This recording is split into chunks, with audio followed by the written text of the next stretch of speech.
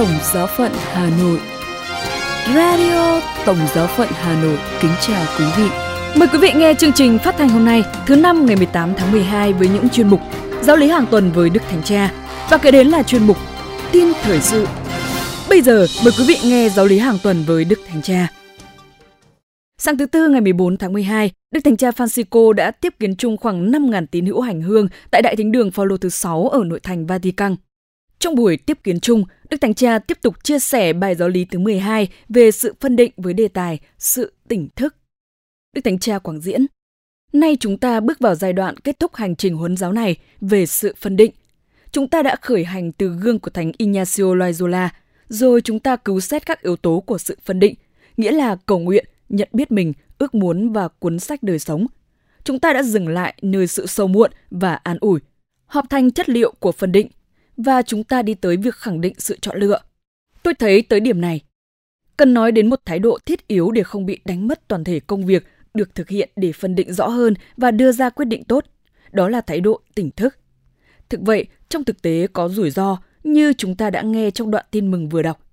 Có rủi ro vì nó làm hỏng công việc, nghĩa là ma quỷ có thể làm hỏng mọi sự, đưa chúng ta trở lại điểm khởi hành, có khi còn ở trong một tình trạng tệ hơn nữa.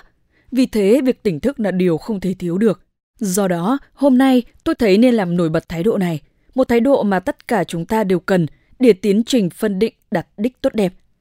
Thực vậy, trong bài giảng, Chúa Giêsu nhấn mạnh nhiều về sự kiện người môn đệ tốt thì tỉnh thức, không ngủ quên, không để mình quá yên tâm khi sự việc tiến hành tốt, nhưng tiếp tục quan tâm và sẵn sàng thi hành bổn phận của mình.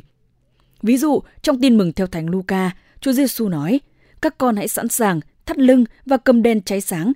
Hãy giống như người kia đang đợi chủ về từ tiệc cưới, làm sao để khi chủ gõ cửa thì mở ngay. Phúc cho đầy tớ nào khi chủ về mà còn thấy tỉnh thức.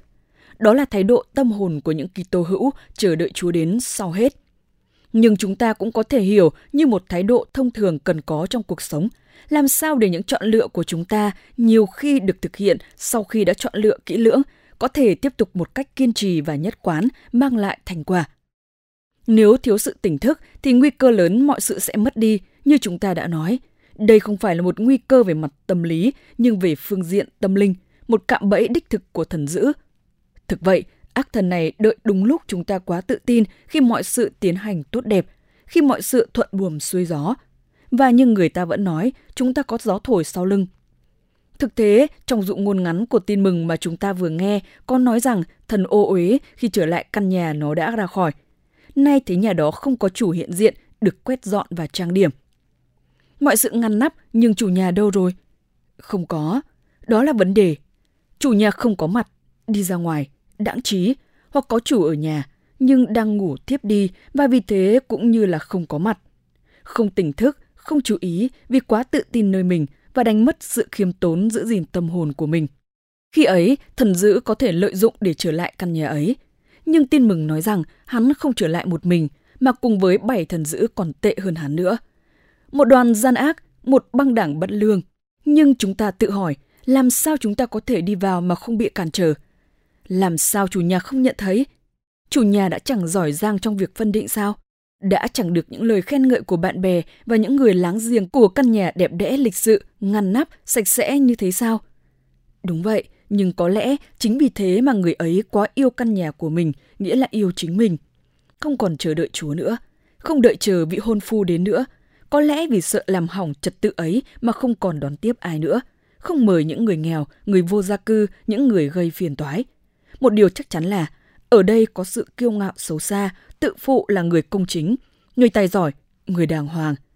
Khi chúng ta quá tin vào mình thay vì nơi ơn Chúa, thì lúc đó ma quỷ tìm được cửa mở. Khi ấy, hắn tổ chức một cuộc hành quân để chiếm căn nhà ấy, và Chúa Giêsu kết luận, tình trạng của người ấy càng trở nên tệ hơn trước. Và Đức Thánh Cha kết luận rằng, dường như không thể nhưng thực tế là như vậy. Và rất tiếc là kinh nghiệm xác nhận điều đó. Mỗi người cũng có thể kiểm chứng điều đó khi nghĩ lại chính cuộc sống bản thân của mình. Thực hiện sự phân định tốt và thi hành việc chọn lựa tốt vẫn không đủ. Còn cần phải tỉnh thức. Tỉnh thức là dấu hiệu khôn ngoan, nhất là dấu chỉ sự khiêm tốn, là con đường tuyệt hảo của đời sống Kitô. Sau đây là phần tin thời sự với những nội dung đáng chú ý sẽ có trong buổi tối hôm nay. Đức Thánh Cha kỷ niệm 53 năm Hồng Ân Linh Mục. Đức Thánh Cha khuyến khích một Giáng sinh ít tốn kém. Và Hội đồng Giám mục châu Phi và Madagascar hướng tới văn kiện Thượng Hội đồng châu Phi. Bây giờ là phần tin chi tiết. Đức Thánh Cha kỷ niệm 53 năm Hồng Ân Linh Mục. Vào ngày 13 tháng 12 năm 1969, 4 ngày trước sinh nhật lần thứ 33, tu sĩ dòng tên Jorge Mario Bergoglio được Đức Tổng giám mục Ramon Jose Castellano của Tổng giáo phận Córdoba, Argentina chuyển chức linh mục. Và vị linh mục ấy sau này chính là Đức Giáo hoàng Francisco. Đức Thánh Cha Francisco từng chia sẻ rằng, ban đầu, thân mẫu của Ngài không ủng hộ quyết định theo ơn gọi dâng hiến của Ngài, mặc dù bà là người Công giáo đạo hạnh. Tuy nhiên, khi Ngài được thụ phong linh mục, mẹ Ngài đã chấp nhận và xin Ngài ban ơn lành. Ở tuổi 36, Ngài được bổ nhiệm làm giám tỉnh dòng tên ở Argentina. Vào ngày 20 tháng 5 năm 1992, Ngài được tấn phong giám mục phó giáo phận Buenos Aires. Đến ngày 27 tháng 6 năm đó, Ngài được phong làm giám mục. Đến ngày 21 tháng 2 năm 2001, Ngài được Đức Giáo hoàng Gioan Phaolô thứ hai phong làm hồng y. Với tư cách là một hồng y, Ngài đã tham gia mật nghị bầu chọn Đức Benedicto thứ 16 vào tháng 4 năm 2005. Vào ngày 13 tháng 3 năm 2013, Ngài được bầu làm người kế vị Thánh Phêrô lấy danh hiệu là Francisco.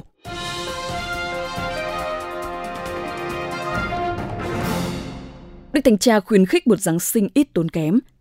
Trong buổi tiếp kiến chung vào ngày 14 tháng 12, Đức Thánh Cha Francisco mời gọi mọi người mừng lễ Giáng sinh năm 2022 khiêm tốn hơn mọi năm. Ngài lưu ý tín hữu cân nhắc giảm chi tiêu cho quà cáp và tiệc tùng để hướng đến những người gặp khó khăn. Đức Thánh Cha khuyến khích rằng việc tổ chức lễ Giáng sinh là điều tốt, nhưng hãy giảm chi tiêu hoang phí. Ngài mời gọi gửi số tiền tiết kiệm được cho người dân Ukraine, những người thiếu thốn, đói khát, những người không được tiếp cận với y tế. Ngài nói rằng không phải bỏ qua việc tổ chức lễ Giáng sinh để hướng hoàn toàn đến xung đột ở Ukraine, nhưng mọi người nên tiết giảm đến hiệp thông với người dân đau khổ. Ngài cũng mời gọi mọi người tích cực chuẩn bị khi Giáng sinh sắp đến gần.